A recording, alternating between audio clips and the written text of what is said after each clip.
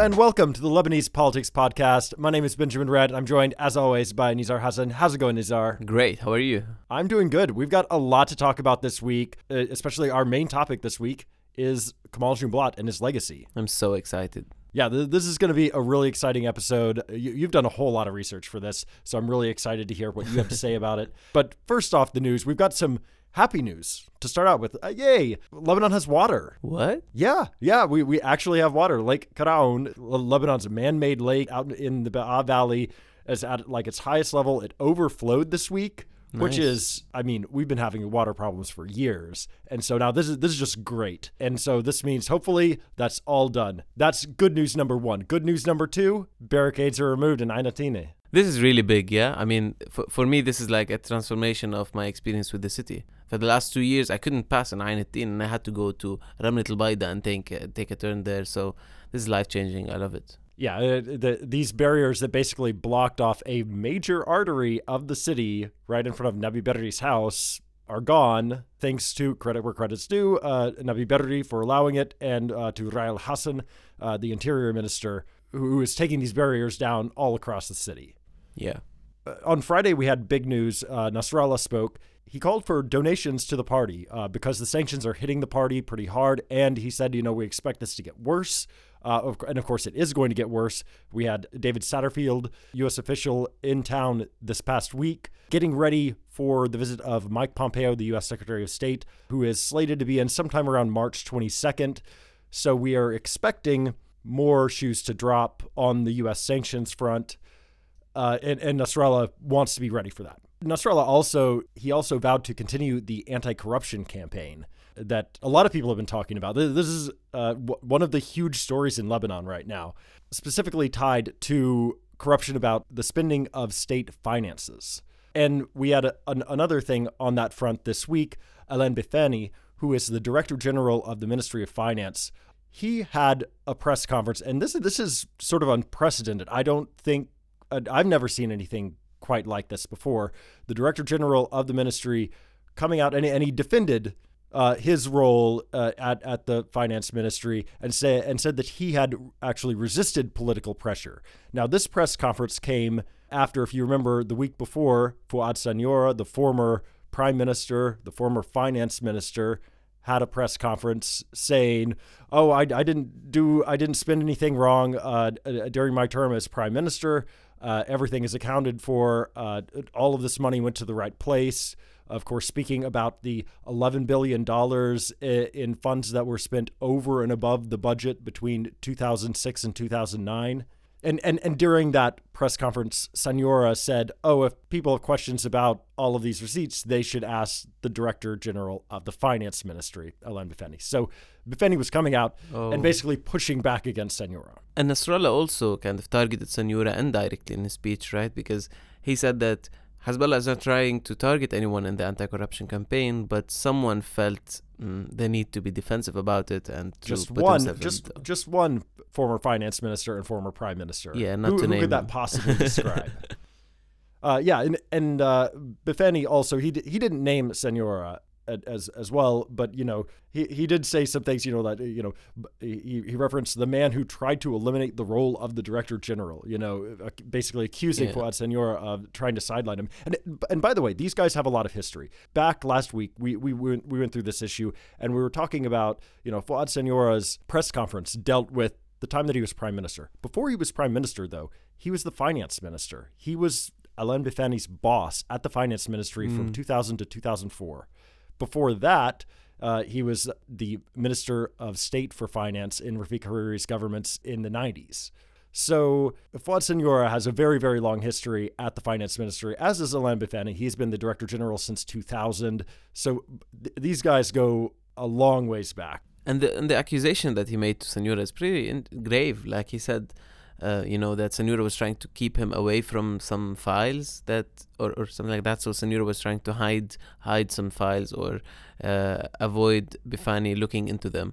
So that's quite an indirect corruption accusation. Yeah, precisely. So I don't think that we've heard the last of this. And not only that, but the other thing that happened this week on this front, the current finance minister, Ali Hassan Khalil, He said that a gigantic report, something like 500-page report, had been prepared on finances, not just 2006 to 2009, 1993 to 2017, the whole shebang. And he said that there were significant gaps in these accounts and that it is now sitting with the Court of Audit. So we're going to hear more about this. In other big news this week, also, Parliament met. They elected members of the Supreme Council, which is a constitutional body that is like half MPs, half judges, basically 7 MPs, 8 judges, and they try ministers and the Prime Minister and the President, but only if 2/3 of Parliament agrees and sends the file off to them. So essentially, it's a totally ineffective body. Parliament also, though, did some things that maybe will have more effect. They passed Treasury advances to EDL. They authorized the rollover of Eurobonds, which is totally necessary because we've got like $2 billion in dollar-denominated debt that is coming due between now and the end of May. But that's more debt for the future. Absolutely. We're like the finance ministry does not have dollars just sitting around to pay off all of these debts, so they will have to issue new Eurobonds, get the new money in, and pay off the old investors. Great. They also allowed the 1/12 rule, which is like this special mechanism that's unconstitutional, to be used through the end of May, which is basically it's saying in the absence of a budget, we've got this special facility that allows us to fund the government. Well, they said, yes, you can use it, but you only have until the end of May. So as of now, there is a time limit. There's a deadline. The budget has to be passed by the end of May. So it has to go through cabinet and then go through the parliament. And they also ratified the Paris Agreement on climate change. Wow, nice. Yeah, getting with the times. One person who is not at parliament was Dima Jumblatt, because she is no longer an MP. That's mean. Oh, it's true. It's true. Hey, no, nothing against her at all. But yeah, she just isn't an MP any longer. But she did officially launch her campaign this week. And we also heard that the date of the election is going to be April 14th. So look out. One more election coming along. Also, Paula Ya'ubian, the member of parliament for East Beirut, the Armenian Orthodox seat there, she made a lot of news this week. Yeah, she's been on the news every day.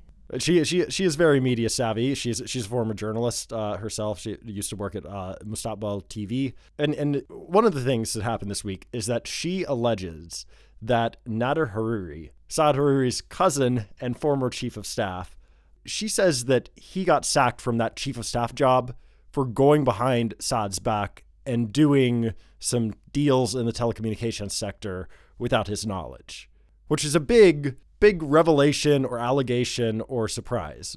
Of course, Hariri's office denied this immediately. But this is interesting just because Nader Hariri, if you remember, resigned in the aftermath of the May elections, in which Future lost a whole lot of seats. They went from like 33, 34 seats down to 20 seats. We saw a big reshuffle of Future electoral officials, but also Nader Hariri resigned like a week after the election. Yeah, and it comes in the context of Paula talking about the corruption of politicians in Lebanon, because she was on TV a couple of times in the last 2 weeks, and she was asked what she thinks about the corruption of specific individuals in the Lebanese political scenes. And one of them was Saad al-Hariri, and she didn't say he was corrupt. She said that people around him are kind of corrupt, but he's not. That's a very common narrative that says, Saad al-Hariri is good, but the people around him are bastards. Right, which I think is applied not only to him, but to other Zaims in the country. But this specific thing led to another event happening this week, right? Yeah, something really big, in my opinion, happened, which is that this fresh political party, Sab'a, who were the supporters of Paula Ya'ubian in her candidacy for the elections, they kind of disowned her, and they said that she's no longer a Sab'a MP, she's now an independent MP. And the reasons that they gave in their statement released on Friday, at a press conference actually, they said that, first of all, it was Paula's hesitation to condemn the Hariri camp in terms of corruption, because when she was asked about, for example, Fouad Sanyura specifically, and whether he's corrupt, she was very hesitant to say. But when she was asked about Jubran Basil, she said, yeah, he's corrupt and I have files against him, stuff like that. So and is being sued by him now because of that. But exactly. And a lot of people from the independent scene who are kind of supportive of Paula were very disappointed for the fact that she kind of put Sanyura and Hariri on the side, while they are considered kind of the godfathers of the, like Hariri's family, not Saad Hariri, kind of the godfathers of the current system and the type of corruption that we have in Lebanon today. So a lot of people are very angry at her. The party also said that Paula Obian failed to attend the executive committee meetings.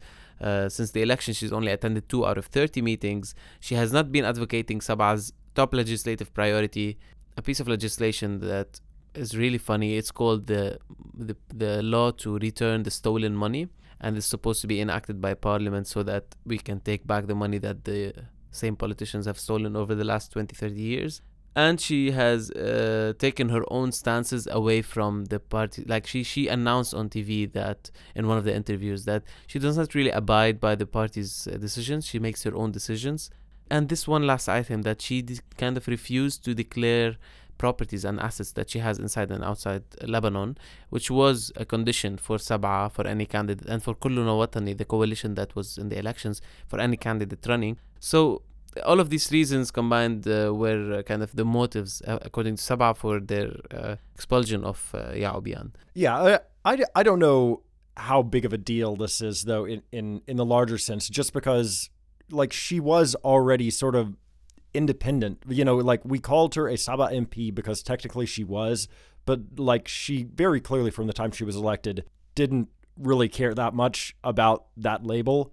Yeah. And this is absolutely right as well, that, like, yeah, she has taken sort of her own path in parliament. But I think this is really important because Sabah is the richest independent political group in Lebanon. They have spent millions actually of dollars in terms of communication and campaigning since way before the election, since like the last 2-3 years. They've been spending all of this money on promoting their vision and their platform, and they have a lot of reach. I'm not saying that they have a lot of influence on the ground or electoral power or anything, but they have a lot of reach.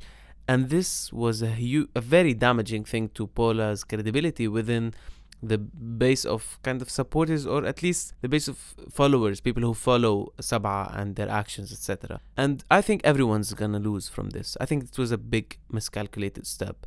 Sabah will lose their main asset in terms of mobilization. Sabah are nothing without the celebrities. Let's be honest. I analyzed their electoral numbers. They're nothing. There is not even one seat got a big number of votes without having a celebrity. And specifically, it's in Beirut with Paula Yaobian, and in our area in Shuf with Ghada Eid. That's it. Right? Sabah does not have the mobilization capacity as a political party to rally thousands or tens of thousands of people, and they kind of gave away their biggest asset this week. And this means that they're going to pay for it in the future, in my opinion. At the same time, Paula lost some credibility that she kind of had among a lot of people. She's very popular among a huge section of the population, in my opinion, especially people who are kind of supporters of political parties. At the same time, they want to see someone doing some change from inside the legislative authority.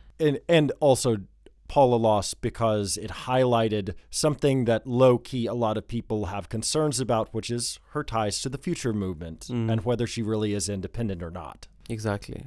Okay, on to the topic of the week, because this coming week, a really big thing is going to happen. It's going to be the anniversary of the assassination of one of the biggest figures in Lebanese history.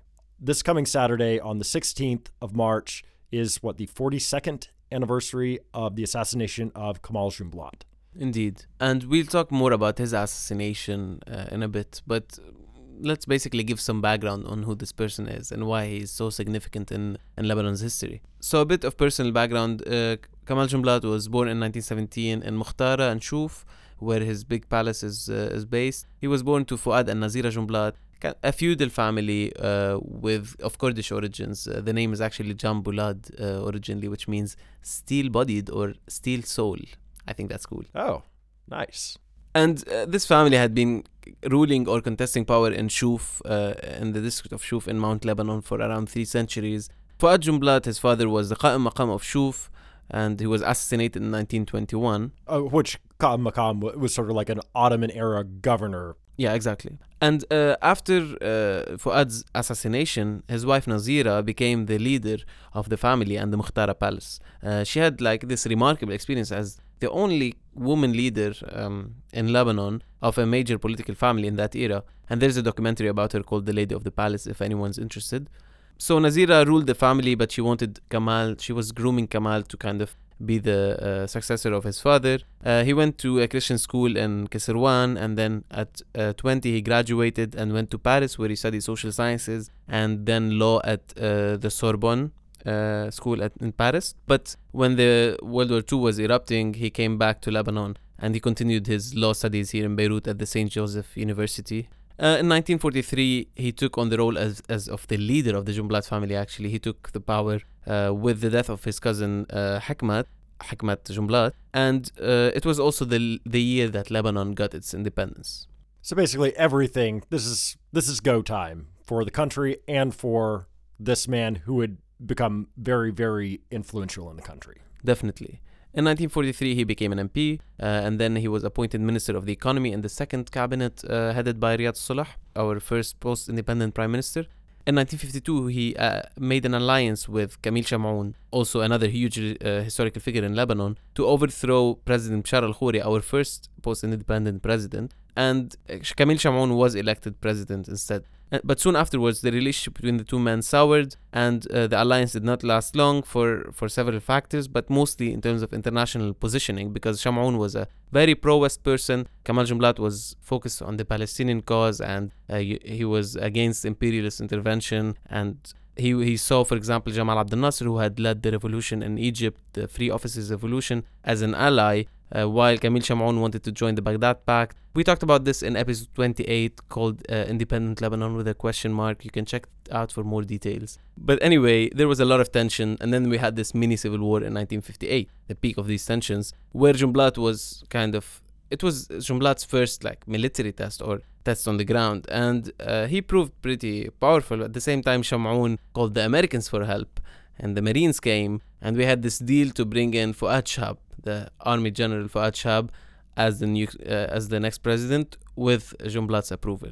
And this was the beginning of the Shahabist area. It's a very important area. We'll talk about it maybe in an episode dedicated to Shahab later. But we had several governments, and Jumblatt served in many of those governments. And he was more or less in the Shahabist camp. But then there was a lot of tension between him and the Shahabist camp, because mainly of issues of repression and freedom concerning the Deuxième Bureau, which is the military intelligence, basically, the Lebanese army intelligence, which was kind of too influential on the security situation. At the same time, the army itself became too influential in politics, and Jumblatt did not like that. In 1970, after two presidents in the Shahabi regime or rule, Jumblatt actually switched against the Shahabist coalition, and he supported Sulaiman Frangieh to be the president. And he won by one vote, by the way. So Jumblatt was basically the person who made him win. And this Sulaiman is the current Sulaiman's grandfather. Exactly. And the other candidate was Ilyas Sarkis, former head of the central bank, also close to Shahab, because Shahab is the one who created the central bank. And he later became president in later years after Sulaiman Frangieh. But this was more or less the end of the Shahabist experience in the Lebanese state. And what was happening at that point was that there was a lot of refugees from Palestine were arriving, and after 1967, with the war of 1967, and a lot of militants as well from Palestine were arriving. We had a lot of tensions related to that specific security situation concerning how we can deal with Palestinian militants being in Lebanon, especially with the rise of Palestinian guerrilla warfare and the resistance against the Israelis taking this kind of form. So in 1969, we had the Cairo Accord, an accord brokered by Jamal Abdel Nasser between the Lebanese army and Yasser Arafat, the Palestinian leader, whereby the Palestinian factions would take control of all 16 camps in terms of security from the Deuxième Bureau, from the Lebanese army, and they would be given the green light to operate against Israel from South Lebanon. And then what exacerbated this, or what fueled it even further, was that the Palestinian Liberation Organization was basically expelled from Jordan because of the Black September events and the tensions with King Hussein. And they came to Lebanon, most of them, and Lebanon became the headquarters of their action. This kind of was the fuel of the civil war that erupted a few years later in 1975. But in parallel, Lebanon was witnessing a socioeconomic crisis as well, a huge crisis because of the economic model taking a very monopolistic or oligopolistic kind of structure, with few people controlling trade, and the rise of a financial and commercial elite that is predominantly Maronite, Christian Maronite. Yeah, don't believe the tourism slogans of Lebanon pre-Civil War of being some sort of Switzerland of the Middle East or whatever. No, there were huge, like all of the social problems that you can think of today basically existed back then, maybe even magnified. Yeah, I mean, especially when we talk about inequality or poverty, we had huge working classes of people from the north and the south and the east who were completely marginalized. And this was really the fuel of the Civil War. We can include a couple of links on things that can give people some background on the social and political economic background of the Civil War. But this also provided fuel for the rise of Jumblatt, right? Yes, exactly, because Jumblatt was building on this marginalization of a huge section of specifically the Muslim populations. And we had the middle class that was previously the biggest supporter of Shihabism, the project that wanted to build a strong state and strong public institution and strong welfare, kind of was divided among two populist camps. One is Jumblatt's camp and a lot of Muslim, mostly poor populations that support him. And on the other hand, you had the Phalanges, the Kata'ib camp, led by the Ajmayil family, which was more allied to the commercial and to the bourgeoisie, basically, and against kind of any structural economic reform or social reform, and more socially conservative and anti-Palestinian. So it was about the Palestinians, it was about the security situation with the Palestinians, but also about the socioeconomic crisis and what to do with it.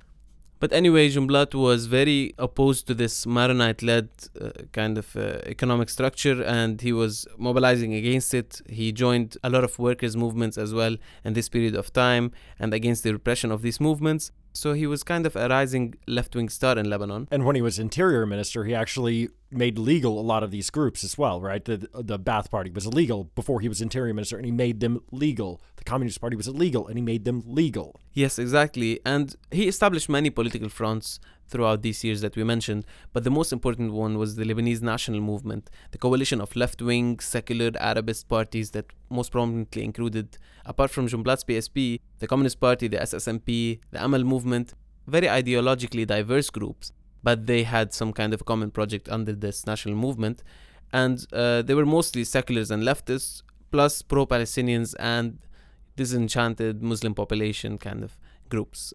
And Jumblatt by then, by the mid-70s, was perceived not only as a left-wing leader in Lebanon, but also kind of a leader of the Muslim population. And this is very important for later stages of the Civil War and how the events turned out. Yeah, when I initially learned about Kamal Jumblatt, learning the history of Lebanon, I just sort of like put him in place of Walid Jumblatt. It was like, oh, he's Walid's father, and so he's sort of the same sort of powerful figure, just as powerful as Walid is today. But no, that is absolutely false.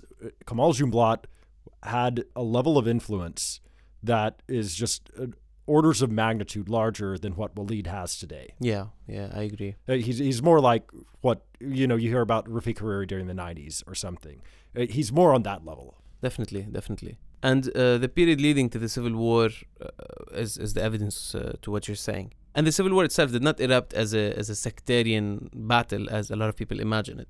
Actually, there was some tit-for-tat killing, and especially after the massacre in April 1975 of Palestinian refugees by Phalangist militants. But in that period of time, Kamal Jumblatt and the national movement were proposing a reform agenda, what they called the Transitional Program for the Democratic Reform of the Lebanese System, which basically said, let's secularize the system.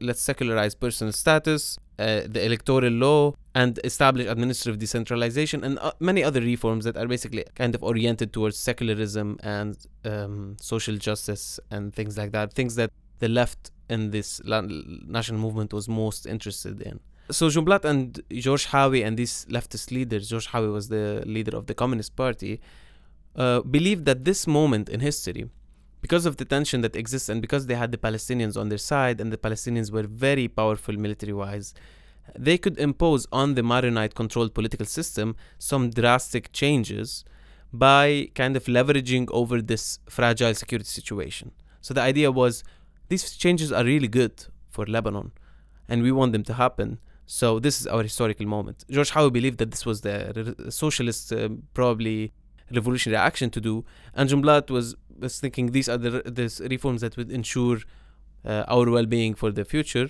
And this was maybe the most miscalculated step. Fawaz Trabulsi, one of my favorite historians, whose works I'm relying on a lot in this flow of information, has called this a semi-suicidal adventure, Jumblatt's reform by arms agenda.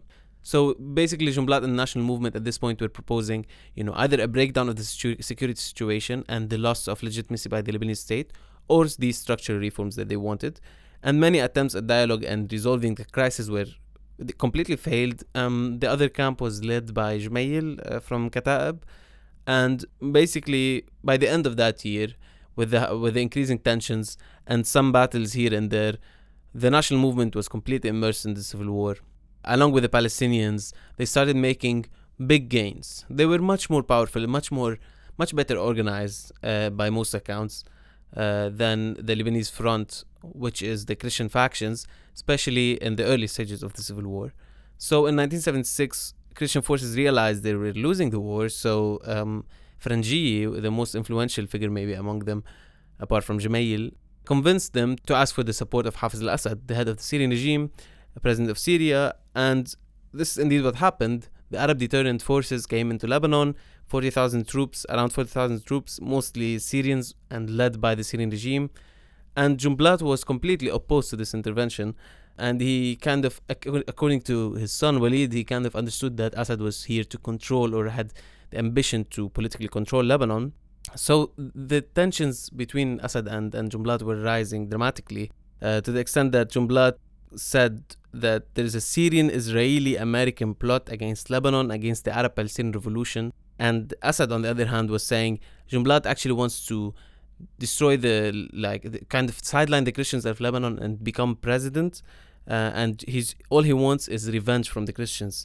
These are his real motives, and all his reform agenda is just to cover those real motives.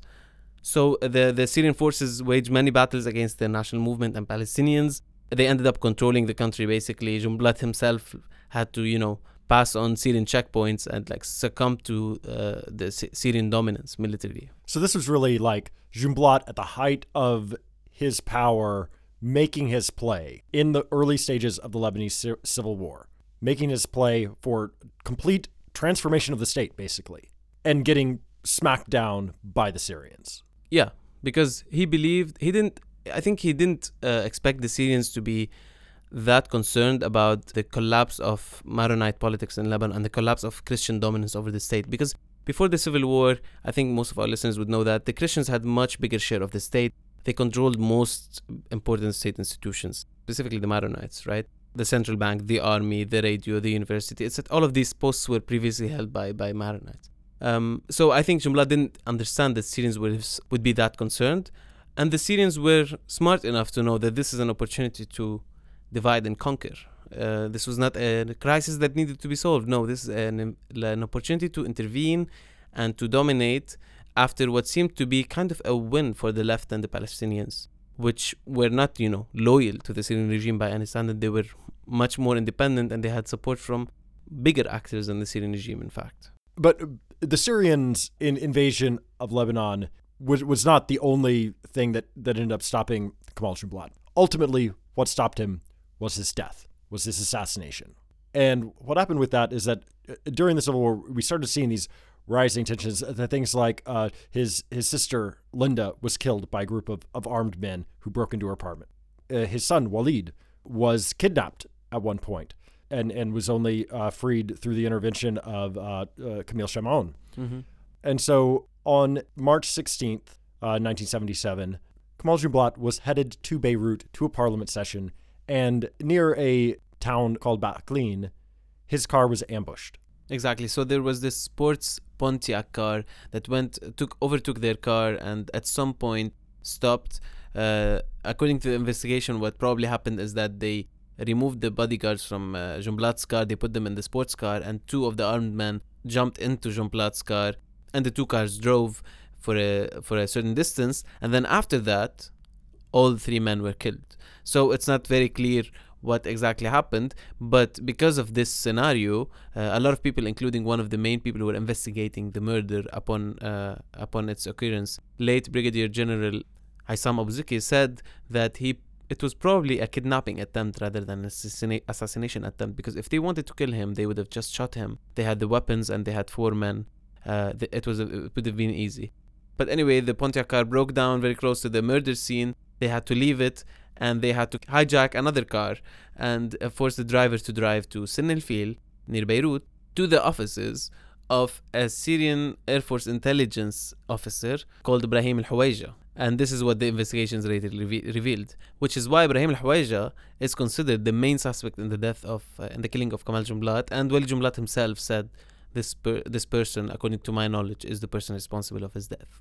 So not only did the Syrians come in and invade the country, smack down Kamal Jumblatt's ambitions, they went on, according to Walid Jumblatt and according to a lot of other people, they went on to murder Kamal Jumblatt. This is what the threads lead you to. I mean, we don't have any final investigation because the investigation was cut short, and the judge that was carrying out this investigation was threatened and actually was subjected to what seemed to be some assassination attempts, or at least attempts to make him very scared. And upon the demand of the president, Elias Sarkis, from what we know, the investigation was announced a failed process, and the state said, okay, we don't know who killed Kamal Jumblatt. We have no evidence against anyone, although they had provided in the original investigation some serious evidence that led us to actually make the conclusion that we're making. And also another side story is that, first of all, the CIA, in a declassified document that goes back to August 1976, said that, and I quote, "It is evident that the Syrians are determined to crush Kamal Jumblatt." So with the Syrian forces controlling the region, including the region where Kamal Jumblatt comes from, and when he was passing on Syrian checkpoints, and according to Abu Ziki, the same man, he had to let go of his bodyguards because of the Syrian forces' harassment. And we have no evidence to point otherwise. We can conclude, yes, it was the Syrians who did it. So after the assassination, clearly this was a huge upheaval. And a lot of people were just, I mean, I can't imagine what the grief must have been like for a lot of people who were his followers, who were his devotees. On the other side of things, though, there are all these reports that, in East Beirut, you had gunfire and stuff like that going off. Apparently people very happy that this had happened.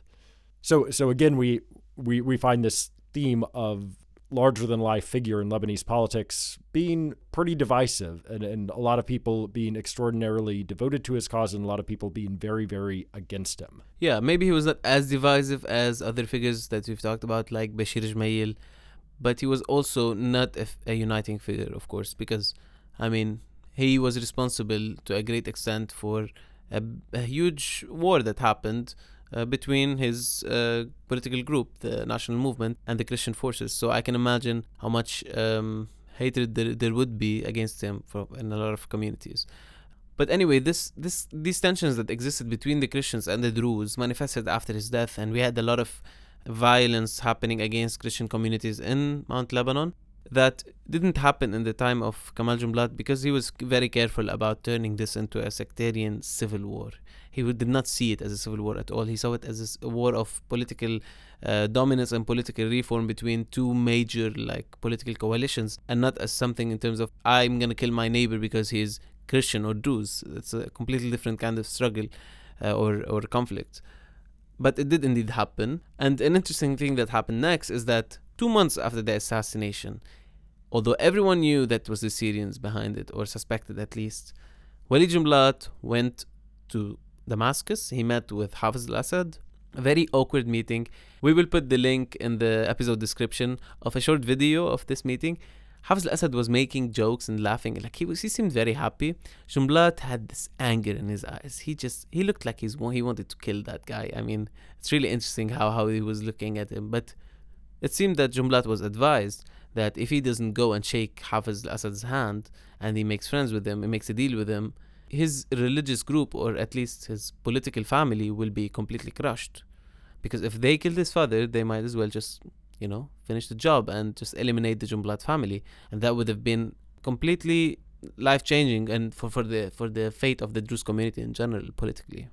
And also after this point, after Walid Jumblatt goes to Damascus, the Lebanese civil war sort of turns into just pure sectarianism. The Lebanese national movement, started by Walid's father, starts to disintegrate. It is not the potent force that it was when it was first founded. And yeah, the civil war itself just becomes that much harsher, that much more zero-sum, and that much more deadly. Yes, and Syria itself became the divisive factor inside the two former political camps, right? Among the Christians and among the Muslims and the seculars. Syria became the determinant of where you stand politically. So you had the Amal movement leaving the national movement because of the conflict with Syria just before Jumblatt's assassination, and some other minor groups or individuals leaving this coalition. And on the other hand, you had very complex relationship between the Syrians and each of the leadership in the Christian scene. For example, Sham'oun and Jumayl and Frangiyi. With each of them, Hafez al-Assad had completely different relationship, and he used these dynamics in order to, as we said before, divide and conquer. So if you're looking back then on what Kamal Jumblatt's legacy was, it depends on a great deal just where you're coming from, whether you are Druze or Maronite or whatever, or on one side or the other within one of those communities, right? Definitely, yeah. If you are from an Arslan supporting family, because the Arslan family and the Jumblatt family were the traditional foes in Druze feudal politics. If you're from the Arslan family, you might not really appreciate Kamal Jumblatt as a phenomenon as much as if you are from the Jumblatt side of the spectrum. And if you grow up in a pro-Jumblatt Druze environment, you have a certain image of Kamal Jumblatt in your head. And it's much more than just a politician. It was actually, I've read so many times people writing, he was not a politician. He was not an MP. He was bigger than life. He was not a minister, etc. No, he was a leader in all senses. One of the senses is that personally, in terms of lifestyle and personal decisions, he was someone who was very spiritual and very modest. He didn't care about, showing prestige. He actually wanted to eliminate some Ottoman titles or things that, the remainders of class divisions of the past. He had a vision and a dream for an Arab society that is in solidarity, this pan-Arabist idea, in solidarity with the Palestinians and with each other against the forces of destruction. He had the courage and the principled politics that would allow him to stand against Bashar al-Khoury, then against Kamil Sham'oun when each of them was doing wrong, and then against even Fuad Shahab when he's being authoritarian, etc. And most prominently in 1975 against a whole group of people who were actually ruling the government and saying, hey, if the whole state, we will break it down if you don't transform it into a better system. So he represents these things for a lot of people, especially among the Druze community, because this is the community where he is known best, but also among some leftist intellectual and communist communities in South Lebanon, in East Lebanon, and Mount Lebanon. But that sort of intellectual side and also that standing on principle is what gets him into trouble a lot of times in people who remember him, because they remember what the end of the story was, right? And ultimately, Fawaz Tarabulsi's line that it was a semi-suicidal adventure. Well, no, for Kamal Jumblatt, in the end, it was a suicidal adventure. The results of that were huge and very bad for everybody concerned. And so if you are this intellectual, if you are this person standing on principle, that's not a good thing necessarily. Yeah, I mean, we have to acknowledge the positive intellectual and political legacy of this man. I think it's extremely significant what he did, because right now we are seeing the implications of his legacy in Shuf and Alay, for example, a district where I am politically involved, with people, being supportive of secularism, being supportive of women's rights, being supportive of progressive reforms that we talk about. And this, very significant, because in other areas where you didn't have this kind of intellectual movement, you don't have these things today to the same extent. So I think this legacy is something that he should take the credit for. On the other hand, he is criticized by his own people as much as by his opponents for being a bit too dreamy, too disconnected from political realism, which is something that his son actually is never accused of, because Walid Jumblatt is the ultra pragmatic capitalist slash politician who is doing everything possible to maintain his own power and the interest of what he sees the interest of the Druze community around him, but from a very pragmatic political perspective rather than principled politics. And this, the first sign of this was his visit to Hafiz Assad, in my opinion, in 1977. It was this moment where Walid Jumblatt was clear, I will be putting the pragmatic interests first and not my crazy ideals. Yeah, it's interesting to see the dichotomy between the two on that factor, whereas the father derived a lot of his respect and legitimacy from this one thing of him being, this person standing on principle. His son actually derives a lot of legitimacy from the opposite of that. Exactly. Not to say he's not principled. Exactly. That's a very fair assessment, and I've heard it from a lot of people who support Walid Jumblatt. They say that he is, he might be a bit smarter politically because he knows how to make sure that we survive as a Druze community in a time where a lot of people want us to be eliminated or whatever. So his character as a super pragmatic politician fits with the Druze kind of obsession with political survivor, or with the Druze focus on this political survivor as the ultimate priority.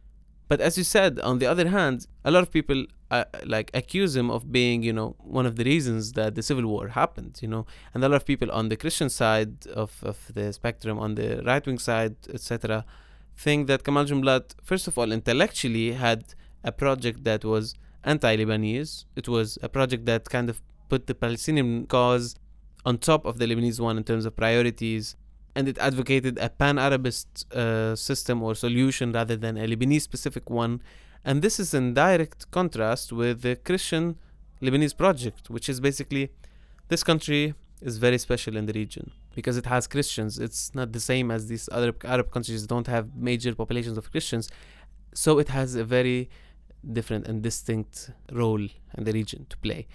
And you see this rhetoric from the times of Bashir Gemayel, who we spoke about in one of our previous episodes, to the times of Gibran Bassil today, who really have the same rhetoric. The Christians of the East or the Orient are the saviors of the region because they have a very special role to play. So in a lot of ways, what Kamal Jumblatt stood for, it really is sort of like a stand-in for this larger debate about what Lebanon is. And ultimately he died, he was murdered, but this question was never solved. The assassination did not end this question. And it's something that Lebanese politicians and Lebanese themselves still struggle with, this relationship between where does Lebanon stand vis-a-vis the Arab world and the West, and where is Lebanon's place in all of this? Exactly. And what's the function of Lebanon, and what's our priority as people? Is it to advance the causes that we believe in the region, against oppression, against occupation, etc.? Or is it really to maintain this sensitive and fragile society or mix of societies and protect it from all of these actors who don't acknowledge how important it is to maintain this fragile situation? And, the complex legacy of Kamal Jumblatt, the fact that he was a dreamer, I think, in my opinion, he was like someone who believed in very good values and someone who was a good person who had a good vision for society.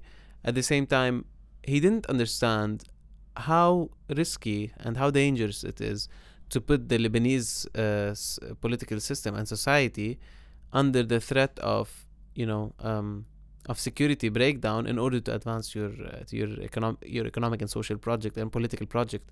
It has been proven that threatening with violence in Lebanon to achieve any kind of sectarian goals will always lead to bad things happening. And I think this is really one of the lessons that we learned from Kamal Jumblatt.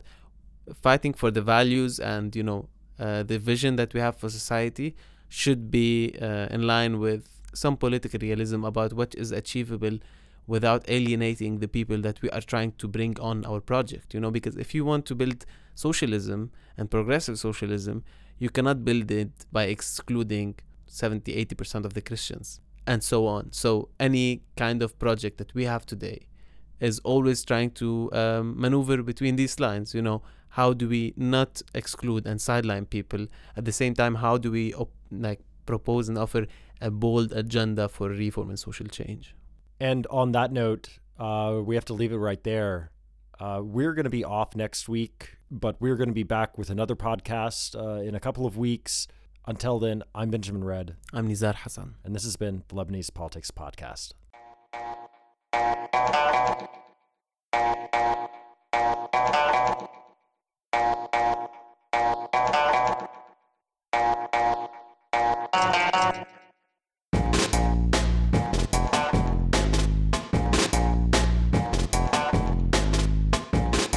The Lebanese Politics Podcast is brought to you by myself, Nizar Hassan, Benjamin Red, produced behind the scenes by Susan Wilson, and the music is by Omar El Fil.